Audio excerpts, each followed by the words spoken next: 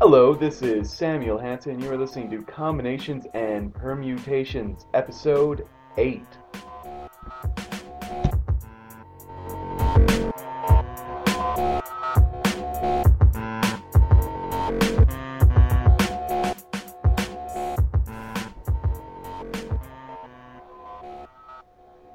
On this week's episode, we discuss the four-color theorem, Einstein's brain, and I, in general, disagree with everyone. Here it goes.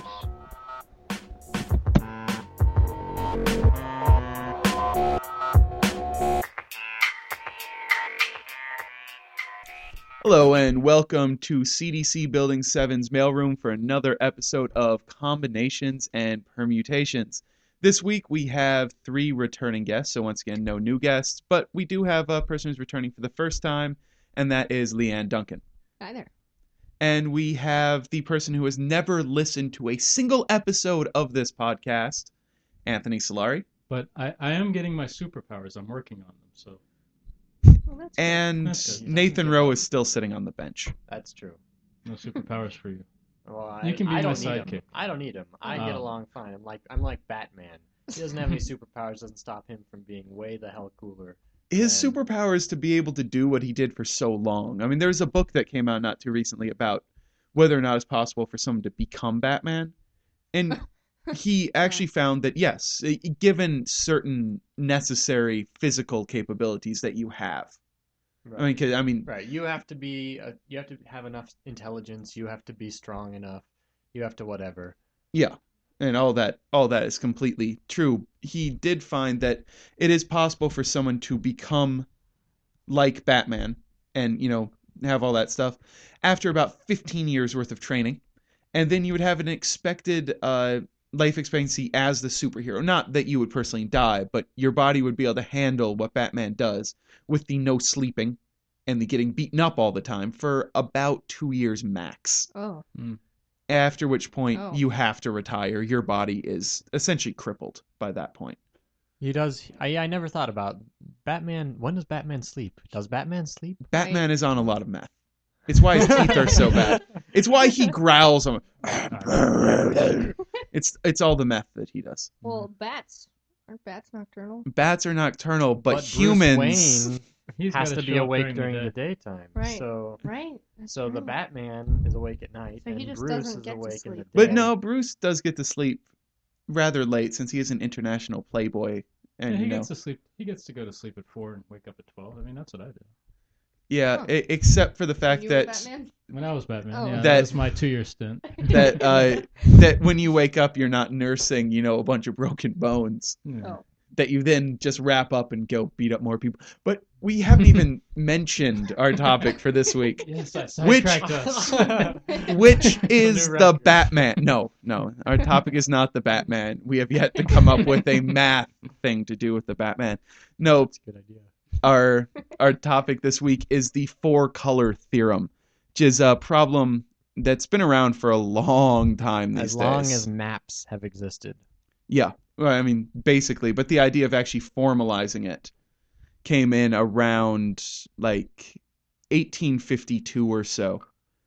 That's the first time that there was a statement of the four-color Right. theorem. I mean, obviously, map coloring has always been an issue. Right. But I'll mention the actual problem here. Yeah, they just It's... it was common knowledge that you could do it with only 4 colors. No, with Well, five. with You could do it with five. five. 5 is simple. There are some that are hard to do with 4. Very but- hard to do. Hmm. Yeah, I mean, we'll get to that in just a second. In mathematics, the four-color theorem states that given any separation of the plane into contiguous regions, such as a political map of the states of a country, the regions can be colored using at most 4 colors, so that no 2 adjacent regions have the same color. Diagonally adjacent are not adjacent. You have to be you have to have You have to have They a can't meet at just one point. you have a to have a non-zero non-zero measure. length length side. shared okay, side. Okay. So Right. the four corners in Mhm. the U.S. Would be those are not counted as the diagonal two ones. diagonals The Yeah. the same diagonals color. are not Right. adjacent states. Yes. And so, I mean, this goes back for quite a long time.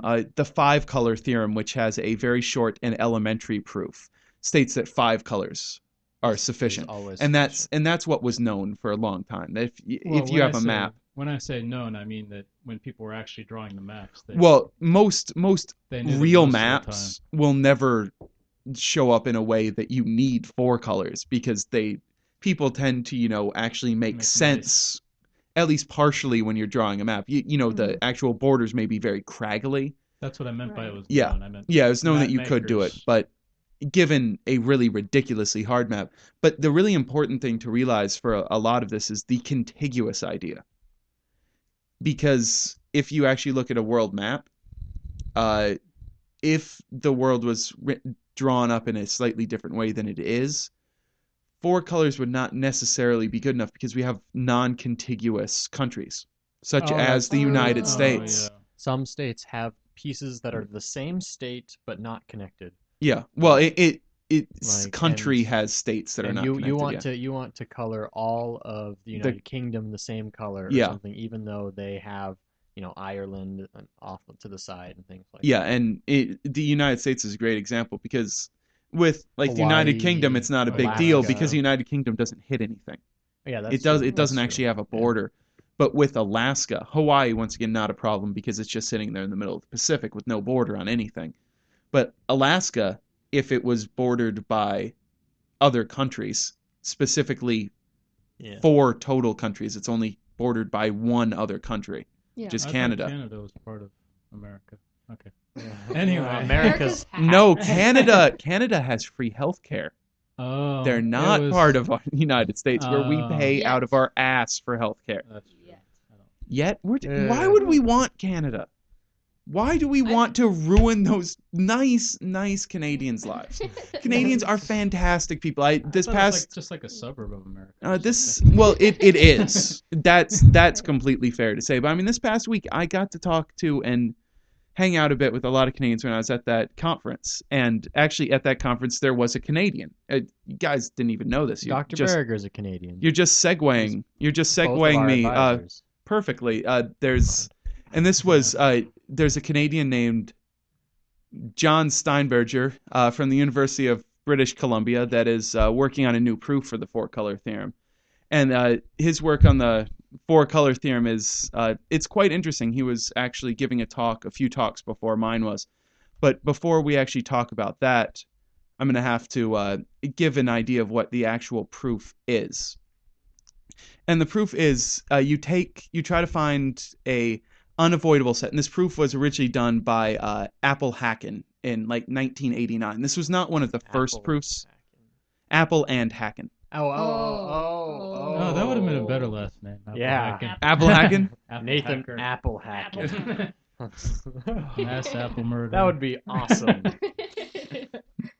Okay, we continue. Apple as a last name is actually still pretty good too. Appel. E-L, not L-E. It still sounds like apple. Okay. Irrelevant. Okay, so their idea, and this of course I'm getting information in the Wikipedia, but Steinberger also talked about it in his talk. If the four-color conjecture were false, there would be at least one map with the smallest possible number of regions that require 5 colors. Yes. Yes. Their proof That's just showed the that contrapositive. you find the minimal counterexample, and their idea was finding that the minimal counterexample cannot exist. Wow. And so in Okay. order to do that, you find an unavoidable set that contains regions such that every map must have one region from this collection. So you define a bunch of different possible regions, and then you get then you have an unavoidable set. So one of those Oh, regions Right. will occur in every single. Yeah, this little Map. map's a submap of every other. Yeah. And then what you do is you take reducible configurations, which is an arrangement of countries that cannot occur in a minimal counterexample. And if a map contains a reducible configuration and the rest of the map can be colored with 4 colors, then the entire map can be colored with 4 colors, so the map is not minimal. Okay. And so you take those two things together and you show essentially with that by doing a huge amount of computer work, actually. Yeah, that's all I remember was the. And so Apple and Hacken found an unavoidable set of reducible configurations, thus proving a minimal counterexample to the four-color conjecture could not exist. And their proof reduced the infinitude of possible maps to 1,936 reducible configurations, later reduced to 1,476 reducible configurations, which had to be checked one by computer and took over 1,000 hours. And the reducibility part of the work was independently double-checked with different programs and computers. However, the unavoidability part of the proof was verified in over 400 pages of microfiche, which had to be checked by hand. So these proofs are hideous, especially because there's two different types of reducible configurations. I believe it's D-reducible and W-reducible. It doesn't actually talk about it. In at least one of them is D-reducible. I think the other one's W-reducible, and it doesn't actually talk about that in the Wikipedia article. I'm trying to get this on memory from last Wednesday when I was at this guy's talk. And what he is in the middle of working on, and apparently he's pretty close to actually having, is a reducible, an unavoidable set of reducible configurations that are all D-reducible. The reason you want that is because D-reducible configurations are understandable. Oh. W-reducible apparently takes a huge amount of work to actually show they're reducible, a huge amount of paper, a huge amount of actual math, where D-reducible are clearly. Do you remember what the difference between D and W? He didn't actually cover distinctly. He said one is very top level, which is D-reducible, and the talks are 15 minutes long. Oh yeah. Right. You don't have enough time to actually go into it. But he said that even he who has been studying this problem hates trying to deal with W-reducible. And so he thinks he has an unavoidable set of 2,832 D-reducible configurations. Which is still a huge amount, but each one of them takes a lot less time to. But I believe with that you would not need the computer. Well, no, you would still want the computer. You'd want it. But If you spent the rest of your life, you wouldn't need the computer. But I'd want the computer. Yeah, it's just it would probably take less time to check, even though there's significantly more of them, because the reducibility part works So much A lot easier. faster. Yeah. And it's just very interesting. I've always really liked the four-color theorem. But one, it's my dad used to do it in classes all the time. He's a former math teacher, but he still does it with classes he substitutes with that aren't even math classes, because it's really fun to do. Because what you essentially, just sit down a bunch of students. It works best if they're probably not high school, but elementary and middle school students, and just be like, do you know that you can only color a map no matter what map it is with four colors? And then you set them on trying to disprove it, because nobody believes it the first time they hear it. I know I didn't. I heard it the first time I think I heard this properly formalized was in college. And I spent the next few days trying to draw a map that took 5 colors. It's a very natural thing to do. I mean, you always want to, disprove whatever you're told. Yeah. And nobody wants to listen. And this is something that you easily can. It's you not, can Right. attempt just like I don't know, but Fermat's last theorem has had so many hundreds of proof attempts, and the twin primes conjecture. There have been false proofs of the twin prime conjecture like 700 times. Yeah, a lot of modern mathematics was invented in an attempt to solve Fermat's last theorem. It That's actually true. instigated a lot of modern mathematics, all the false attempts. Yeah, and there's a huge amount of false disproofs actually of the four-color theorem. And a lot of them, apparently the New York Times refused as a matter of policy to report on the Apple Hacken proof, fearing that it would be shown false as the proofs before it. Well, the New York Times has had a history of being wrong. I actually learned in my physics class the other day that in 1920, the New York Times had this editorial talking about Goddard, the physicist, and how he proposed to go into space.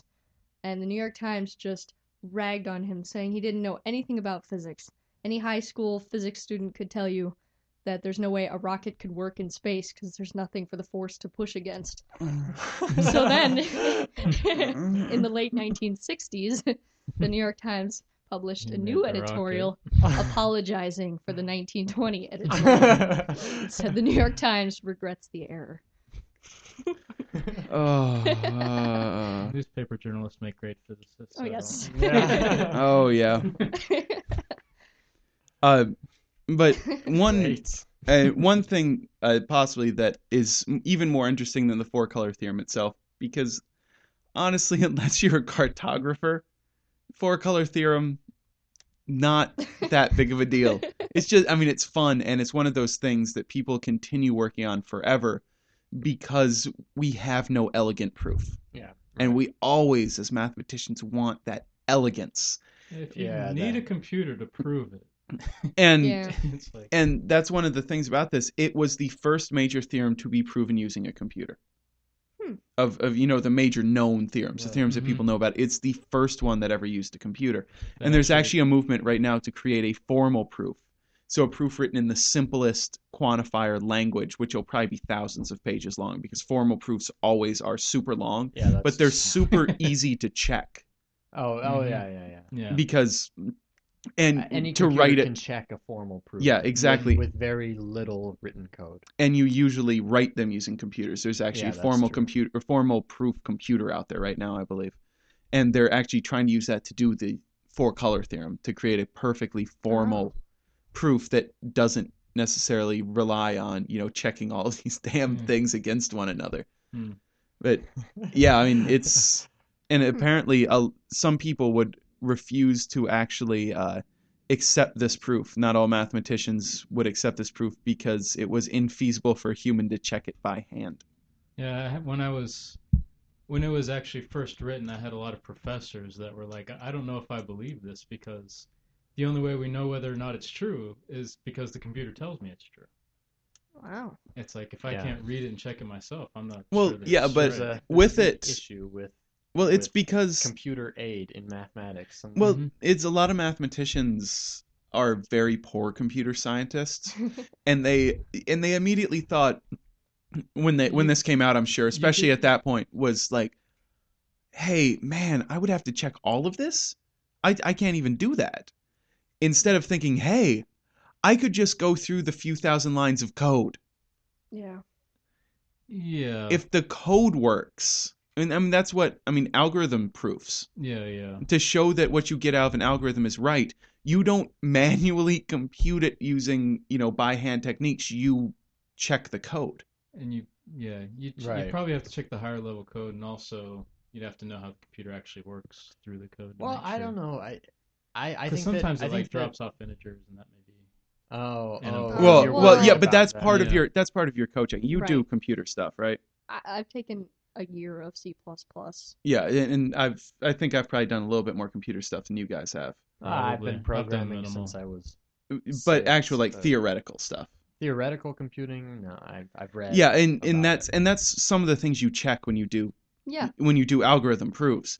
You don't just check, do these steps work? Hmm. You check to make sure the input is coming in correctly. You check to make sure the output is leaving correctly. You check to make sure that you keep the right amount of margin on all of them. So yeah, you can check all Yeah, of I'm that just in saying. there. Yeah. Okay. You're in the algorithms class. Yeah, right? I'm Okay. doing I algorithms didn't work know right that now. was actually part of the algorithm. Oh yeah. Okay.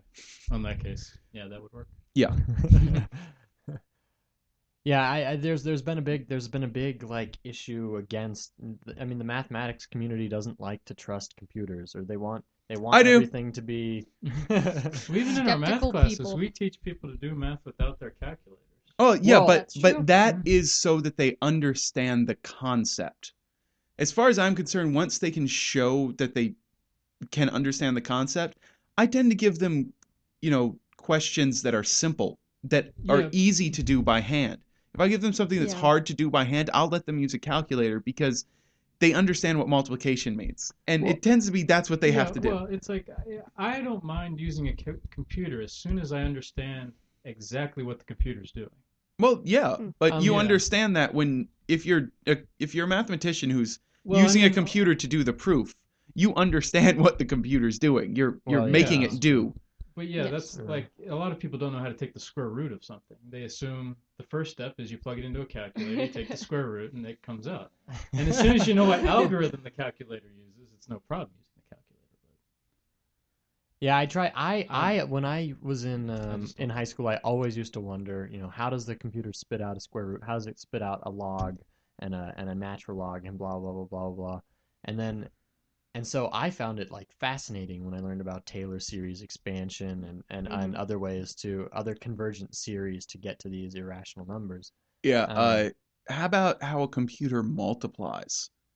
Because Christ, that's complicated enough. Mm. yeah, well, I mean, addition is freaking weird because it's just exclusive ors with ones. I don't know. It's Well, yeah, uh, especially if you go down that deep, you yeah. really Yeah. start getting crazy things. But like the way a computer does say uh, expansions. Not just regular multiplication, but binomial stuff and Oh, things like Mhm. yeah. that. And if you do it the normal way, the way that we would expect to, you end up like order n squared, something like that. But through something that Gauss actually did, they've written a divide and conquer algorithm that lets you get to order into the 1.59, Mm. and Ooh. it's by doing these weird things with it. Mm. Or no, it's not binomial expansion. Binomial expansion's easy. Mm. No, it foiling stuff. Oh, Okay. okay. You Okay. have a Yeah. quantity Right. times another Yeah, quantity yeah, yeah. with variables involved. Yeah, you don't actually just do all the multiplications. Really? Yeah. Wow. But it's so easy Yeah, but just it's to do just the like multiplications. Yeah, it's easy by For hand, but if you're me, doing a it's huge amount, say your n is very, very large, it order n squared and order into the 1.59 is a huge difference that's true. in runtime. And then okay, all right, that's pretty. Yeah, I don't know what the hell like. How do you get to 1.59? I'm assuming it's irrational. Oh, it's through the master theorem in for recursive functions. Well, I mean, it's 1.59 dot dot dot. Oh, It's not probably 1.59. it's we just in computer science you're almost as bad as physicists or chemists with rounding. Six. Oh, You just ugh. approximate everything. That's why you say order 1.59. That's just the upper bound. Well, I Okay. remember. I That's remember. worst case scenario. I remember proving in what the hell class numerical methods or something that the order you could get an approximation of the derivative and make it semi-linear or something like that, but we actually proved that it was instead of it being just 1.4 something, we actually proved that it was the square root of 2 or the golden ratio or something like that. And so it wasn't just some arbitrary number 1.59. We knew the exact value, and it was the golden ratio. And I don't know, is 1.59 close to the golden ratio? 1.59 is some logarithm. Oh, Because it's with the okay. master theorem you have t of n equals a times t of n divided by b plus n to the k. That it's just a recursive function Mm. Okay. that you'll run up against with recursive computer Hmm. algorithms constantly. Hmm. You'll find things of that form. And if what a is less than b to the k, then you're in order into the k time. Hmm. If a equals b to the k, you're in order into the k log n time.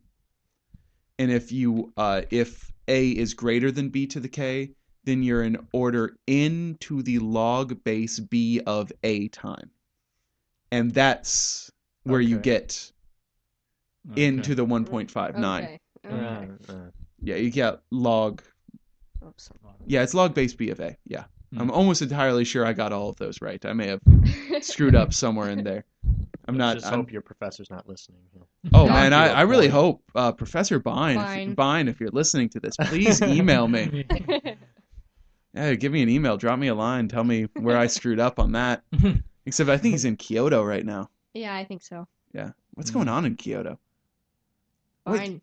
I like. I don't know. He is going on. He's Oh, he man, is yeah. Kyoto. Dr. He- Fine has he's- got it going He's got his own on. theme song now. Yeah, Kyoto. it's he's sitting there out in Kyoto telling everybody, you should really listen to Combinations Permutations. They do a fantastic job.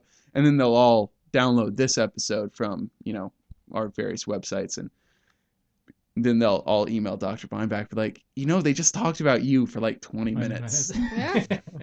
Like, you're just like name dropping now. You're like, hey, listen to these guys. They talk about me. His air dose number is 2. So's my advisors. Dr. Seuss got a number 1. Yeah, and he's gonna make mine number 2. Yeah. Yes. I hate you because I'm going to have a number 3. One day I'll get a number 1. No, you won't. You No. can get his notebook, apparently. No, Yeah. yeah, you can get a number you can 1 still get a number Yeah, 1. but You have to publish It's with You his dead will body. never- right. You have will to never warm up get his your- body a little bit. You will never get your hands on his original work. Maybe not. I have no intention of trying, It's actually. just kind of cheating to have a 1 at this point. I it's not. agree. I definitely It's think- more work for you. Before, you could just get a 1 by being friends with them, be like, and saying one thing while he's working on something. Then your name shows up on the paper. Now you have to parse through a bunch of things and actually write stuff. I was Yeah, I was but- just gonna resurrect him. Oh, That would be a that's, little bit that's easier. not so Some much smelling work. salts, heat him up, get him to sign the bottom of the paper. You know, like Then he can die again. if you throw them in the microwave, it might actually get cells Microwaving your moving dough. and things again. Yeah. Like, because I heard There's if a you lot. microwave- There's a lot of metal in the human body. And it's faster to microwave things. It would probably explode the microwave. Oh, just the microwave. Yeah, that would be fine. Save you some time if it does work, though. I just think I'm fairly sure that it'd be like Einstein's electric flow thing. The microwave. What, would get Einstein's current. brain? No, the microwave would get current. I read that's fantastic. Again. Fantastic book about Einstein's brain. It's about his brain, not about what his brain did. Oh, well, they talked about it somewhat, but that was really the boring part of the book. Pass to be on. to be to be completely, it was called Driving Mr. Albert, a trip across the United States with Einstein's brain, which is completely fair because he actually took a trip across the United States with Einstein's brain in the trunk. Oh. What the hell? Oh, didn't you know they took his brain out? Yeah, I knew that part. And then drove across the country. Well, no, they took his brain out and then kind of lost it. Great. That part Great. I didn't know. Oh yeah, they lost it. Good This job. dude had it. Well, he was Look one of what the doctors. I got. He was just like, petting it in the gas station. There's Trying to all tell kinds of people stories, but driving I by. thoroughly suggest reading that book. It was fascinating, really fantastic. Now Nathan had something he wanted to bring up that he wouldn't tell me about earlier. Oh right, That's you. yeah. Well, I mean, it ties in a little because mathematicians have always been afraid of computers and things like that. And today, Oddly like We're A really math- afraid of bridges. We do not want to go across these bridges unless we go across each one exactly once and end up back where we started. Oh, whose problem is that? The bridges of Königsberg. That's it. Of course. We're it talking was- about it was graph proved by- theory already Well, today. I- Euler. by Euler. Yeah. Euler. I was about to say Euclid, and I was like, no. It's Oh, not. yeah. Yeah, it's not Königsberg didn't even Good exist. old I was Euclid. thinking K, and I couldn't get a name after that. Oh, no. Euler. Bridges of Königsberg. Euler. We're talking about Königsberg. four-color theorem as a graph theory problem. That I knew it was a is graph the theory is the problem. That's like start. the original graph of graph theory. problem. Yeah. I knew the problem. I just couldn't Yeah. think of the name. But I mean, mathematicians don't consider a proof proved until it's published in a journal. Yes. Like it has to be written down in a published journal. Like people, they don't Peer even like reviewed it has to journal. be peer reviewed. They don't even like online journals because it's not quite. It has to be written. I don't know. I don't know, Published but in the Averex or Airvix or whichever the name of that is actually gets a huge amount of traffic. It's a place where you can upload stuff to actual non-peer reviewed papers too. oh. And then people will read them, and it some people are actually just publishing their work straight up on there now, even when it's not nutsoid.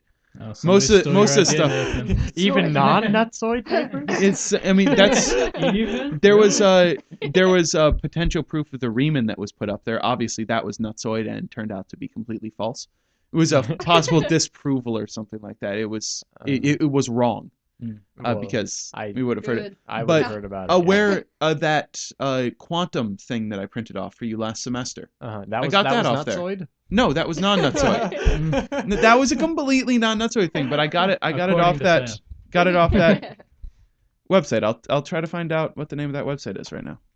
But Yeah. you continue talking. Anyway, the idea I had is, a Nice lot of story, yeah. mathematicians hate writing up papers, because it's a lot easier to prove something by writing it down or to work it out on a board or whatever. Typing it up is obnoxious and it takes hours, and it's really hard But to it's get. completely necessary because that's how you show all of the work properly.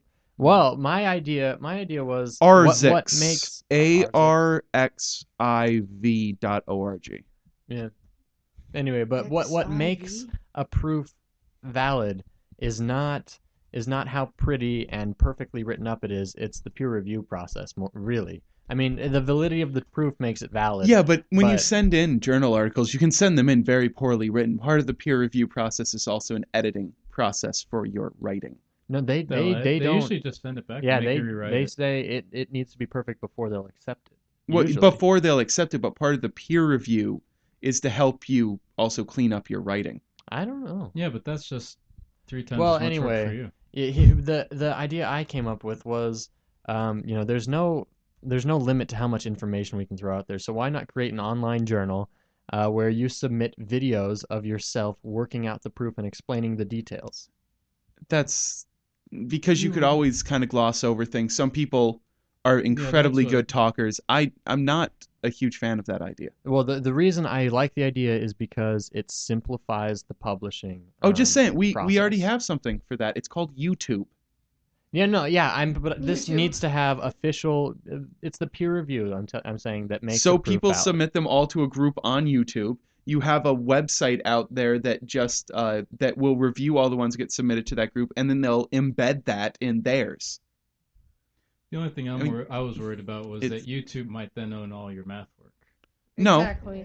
no, YouTube doesn't actually own anything Yeah, they do that's have. on there. It's like anything that's thrown up there No, has a certain. Anything that's thrown Copyright. up, yeah, it's a proper copyright. It's not Creative Commons or anything like that. But you can claim a Creative Commons. It's like Flickr. It's like you know when you post up pictures, you still own rights to those pictures. They do Okay. not own rights to those Yeah, pictures. you're not giving Google the rights to your video. Yeah, when you upload Um, something to YouTube. Facebook has been changing their policies. No, back they and forth switched about it that. back. Yeah, Apparently, there was some controversy. there was some controversy. A lot of it came down to the fact that their lawyer type people don't really talk to their tech type people. Their tech people wanted rights to some of the things that get put up. Yeah. Some of them technically I could see. I'm not a huge fan of them claiming rights to anything that gets put up. But some of the stuff that gets put up, they do. The lawyer type people are like, oh, they want rights. We're going to claim rights to everything in perpetuity, even if you delete your account. Yeah. And, which was essentially claiming rights to all images, Yeah. People weren't video, cool with anything. that. Yeah, and it took them, 3 days before they got rid of that They from had their to, terms of yeah. service. There was. Oh. But yeah, I do not like the idea of a video journal. I just think I know that a lot of professors prove things and then don't bother writing them up because it's just a hassle and it's not worth. Yeah, but it. if it's a big thing, if it's an important result, they will still do it. They will That's- still write it down. that's actually and the not necessarily videos true. The videos are not. You would never be able to cover everything that you need to. Like when you do a paper, when you write a paper up, you have to put in so many past things. Well, that's the idea. He was thinking you could kind of have an outline of the thing. You would have a bibliography with a reference. No, you to still all need the everything. past. It would never survive any sort of proper peer review process unless you put everything in. I mean, you would still have to Well- submit a formal bibliography, of course. And I think that a lot of proofs you have to list out giant matrices and things like that, and there's no use writing those up on a board. So you might as well have supplemental materials typed up or something like that. If you're typing stuff up, just type up a paper. No, well I have no problem with the idea of people explaining their proofs in video. That's fantastic. I love that idea. It is not a replacement, it's a supplement. I just think the old timers wouldn't go for it. Well, of course they wouldn't. It's on a Yeah. computer. But new timers Yeah, will come around eventually, and then it. No, Yes, I have no problem with it as a supplement. As a supplemental thing. well, no one would that argue is against fantastic. it as a supplement. I mean, Yeah, it's that's not- just a good idea. It is not a replacement. But I think that a lot of it could be replaced. No. Well, I think when I'm sitting in a math class, when the professor proves something up on the board, it usually doesn't bother me that I don't have a piece of paper in my hand that also says Because the you same can- thing with all the background information. No, because it's something like that, but that's not a journal. It's not you, and you can also interact with this person.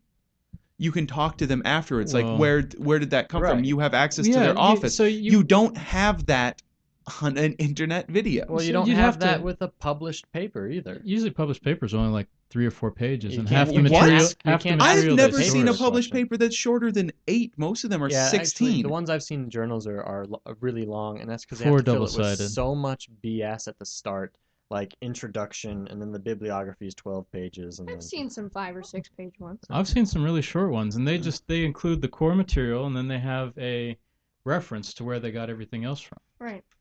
Yeah, 'Cause, no, I mean, you don't have to teach everybody undergraduate algebra, graduate algebra. Well, I guess The I first mostly 2 years look at of- I mostly read graph theory ones, and those tend to have quite a lot in them. Oh, maybe it's the difference in subjects. Yeah. The And- ones I read in number theory are usually pretty short. And plus, if like the work that I'm doing with the zero sums of planar graphs right now, Mhm. and the magic labelings of planar graphs, it would take me to actually do it formally in a video form. It would take me probably 2-3 hours to do it. How long would it I'm take you to imagining- write up? Yeah. Well, it's already pretty much written up. Oh. It's How long that's did it take you? not that long. I mean, it took longer than that, but I wasn't having to do it all in one sitting, standing up in front of a board, constantly erasing things either. Well, you can always cut the video into multiple parts. And yeah, I think it doesn't have to be depends on the continuous. subject. I largely. think that some proofs could be done even better on video. I still view it as a supplement. I don't Well, like I the mean, idea. there's But no. I mean, as far as problems with journals, I mean, if you just look back, some around the end of December or so, it's you had there was the story about El Nashi, editor-in-chief of the scientific journal Chaos Solutions and Fractals, published by Elsevier. Highest impact. It has one of the highest impact factor journals in mathematics. The quality of the papers incredibly poor. Hmm. Like the impact factor it's not necessarily a good indicator of the quality. And so I mean there are a huge amount of issues surrounding it. And one thing that I think could actually be helpful and make it a lot easier to write papers is if you could do more papers like you were talking about. A 3 or 4 page paper, incredibly easy to write. If all I had to do was cover the core stuff instead of having to spend, I don't know, a good 8 pages on prior background stuff, which thankfully I didn't actually have to type up. I just took that from. Stole it from. So Well, I did not steal Oh, it. yeah, it stole it It's- with permission. I didn't even steal it with permission. It's my co-authors. oh, Oh. That's That's Oh. legit. yeah, I mean, that is completely legit. There's Okay. there's but absolutely who did nothing he wrong. Steal it from? He wrote the original paper. He essentially developed this area, as far as I can tell. Mm. And so I mean, I didn't have to type that up. But if you could just essentially have like a Twitter for math journals. I mean, except obviously Yeah. longer than 140 characters, but a math journal that only would accept things that are 2 pages.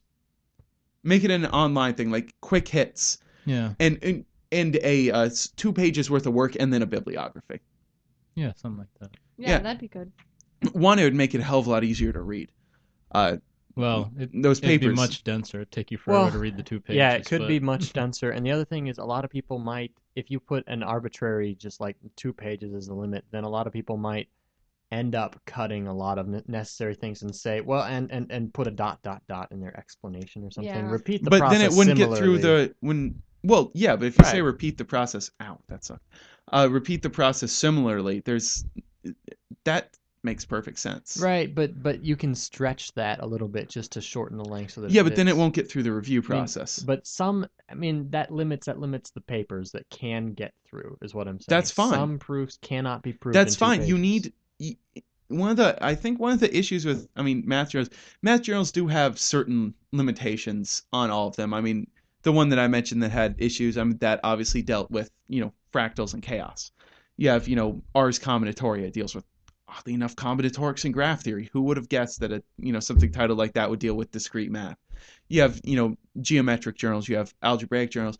What happens if instead of that we start doing length journals? I mean, there's so many different ways we can split things up, especially with the internet making it so easy to publish things. Yeah. And why the hell aren't they published in such a way that a normal person can actually get to read them? That's my biggest problem with journals. Bigger than any other problem I have. The only people who get to read these things are people in a university. Yeah, that's true. Individuals cannot afford the journal. The journals. Yeah. Right. Well, the reason journals are set up like this and whatever is because it's about a prestige thing. No, okay. I actually heard a decent thing about this, that just saying they charge that much because they can. Oh well, yeah. The journals charge that much because they can, but the journals, the prestigious journals, are prestigious simply because they reject so many people. And... But the whole prestige thing seems to be a bit of a moot point now that you have people like Harvard and MIT forcing their professors to publish only in open journals. Everything gets released online for free and open access. So everything has to, but they can also publish in other journals. No, all of their stuff has to be released in an open journal. So never again will a Harvard professor. I think it was some areas of Harvard. I think the entirety of MIT. So never again will an MIT professor publish in Nature. That's going to make their school look awful. No, it won't. They're MIT. You know what it does is it brings prestige to the open journals. Yeah, someone needs to do it, but do the same. But you can take the list. But I think Nature has almost all of their stuff up for free. I didn't know. I think their website is. But you can list top universities and sciences. Given any ranking, I mean not any ranking, but any ranking that makes sense, and then compare that to the universities that have the most publishings in Nature, and they'll be almost the same list because Nature magazine is. But even Nature journal, not magazine. And I don't think that Nature is free. I think you have to get it through the university. But part of your original thought for doing this open sourcing journal thing was to get things published that weren't necessarily important. And so, people didn't really have the motivation to write the whole thing up, but still, I mean, it's not so important that someone would want to write it up. But it's still a proof. It's useful, and it could help help someone else to prove something bigger. So all I'm saying is... It's like a lesser paper. There's a huge amount of things available for free on the Nature website. But is it everything? I don't know if it's everything, but it as far as I'm concerned, it doesn't matter. If MIT is requiring their people to print it that way, it will just bring prestige. It's not going to lower the prestige of MIT. It's not, especially now that there's so many different outlets to get published in. Yeah, it's just that I think that there's something of a crisis in the scientific world. Yes, because we need internet. To move everything to an open manner, and even Google is in on no. Google shut that project down. They didn't have the money to run it anymore because of the current economic crisis. But they were working to get open to open to everybody all of this scientific experimental data. And just because these people once you do the experiment, you don't have any more use for your data a lot of time, but somebody else may actually be able to use that because they have a bunch of ideas that your data would be able to provide them, and they can't afford to run their own experiment. Exactly. Science knowledge, more than any other form of knowledge, needs to be free and open. It is what makes our lives better. It is what it pushes us to the next level. And if that info isn't available to it used to be available to anybody who could understand it. It used to be available to any person who could understand it would be able to get that data. Well, science builds on itself so much. I mean, anybody who had when connection with the talking proper about? people. Yeah, anybody that had access to the publication. No, I'm talking farther back than that. I'm talking, Royal Society of England times. Yeah, right. Yeah, I mean, if you did not have to have connections. You got those connections as soon as you started studying in that field. As I said, ability to understand it. Yeah, but I'm saying if you weren't, you had to in the university. You know be attached to a library. Okay, think about it this way instead. James Watson the guy who invented, the guy who arguably realized the double him and Crick arguably realized the double helix structure of DNA. Okay. With the help of that woman. Yeah, who they stole it from. That woman. They stole. I don't remember. Woman. I couldn't remember well, either of the guys' names. I mean, either. she didn't actually. She had the idea. She had the image. Yeah, she had the image and thought that might be how it worked. They were the ones. She had a vision. But they constructed and proved that it's feasible and actually got the. Yeah, and so that's fantastic. James Watson's grandfather was a cobbler, shoe repair dude. Okay. Who at one point carried on a correspondence with Charles Darwin as a cobbler. It's like I saw this insect, thought you might be interested, and sent it to Darwin. Darwin answered back. You would never ever see some famous scientist today answering back to some fucking shoe repair guy who's like, "Hey, I found this insect. You might be interested." Well, part of the reason is probably also that nowadays people can be assured that their information is being disseminated. How can you be sure? It's being disseminated at least to people in other universities, people who see the journal. Yeah, it's being disseminated to your fucking tight ass circle jerk group of friends. Yeah, but you only had to. Did you just say that about the whole academic yes, community? They're all fucking jerking each other off. No, we're not. I swear. Yes, that is. I am not in there doing that right now. That is all it is. They're fucking jerking each other off.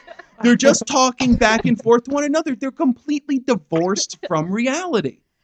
Yeah, but I mean, they only have to say, okay, without the curse words, I'll grant you that. I didn't even. Well, I guess I cursed a couple of times, but in general, without the picture, then. That was a very graphic picture. But they only have to write it up once. They publish it in the journal, and they get all their nappy friends, I guess, to read the journal, and then they only have to say it once. But back then, you had to go and tell each of your individual friends, or you could write it on a piece of fucking parchment. Give it to the Royal Society, and then it got disseminated. And then you had to circle it around. But yeah, you'd be much more inclined to tell people. But it was still a lot more open.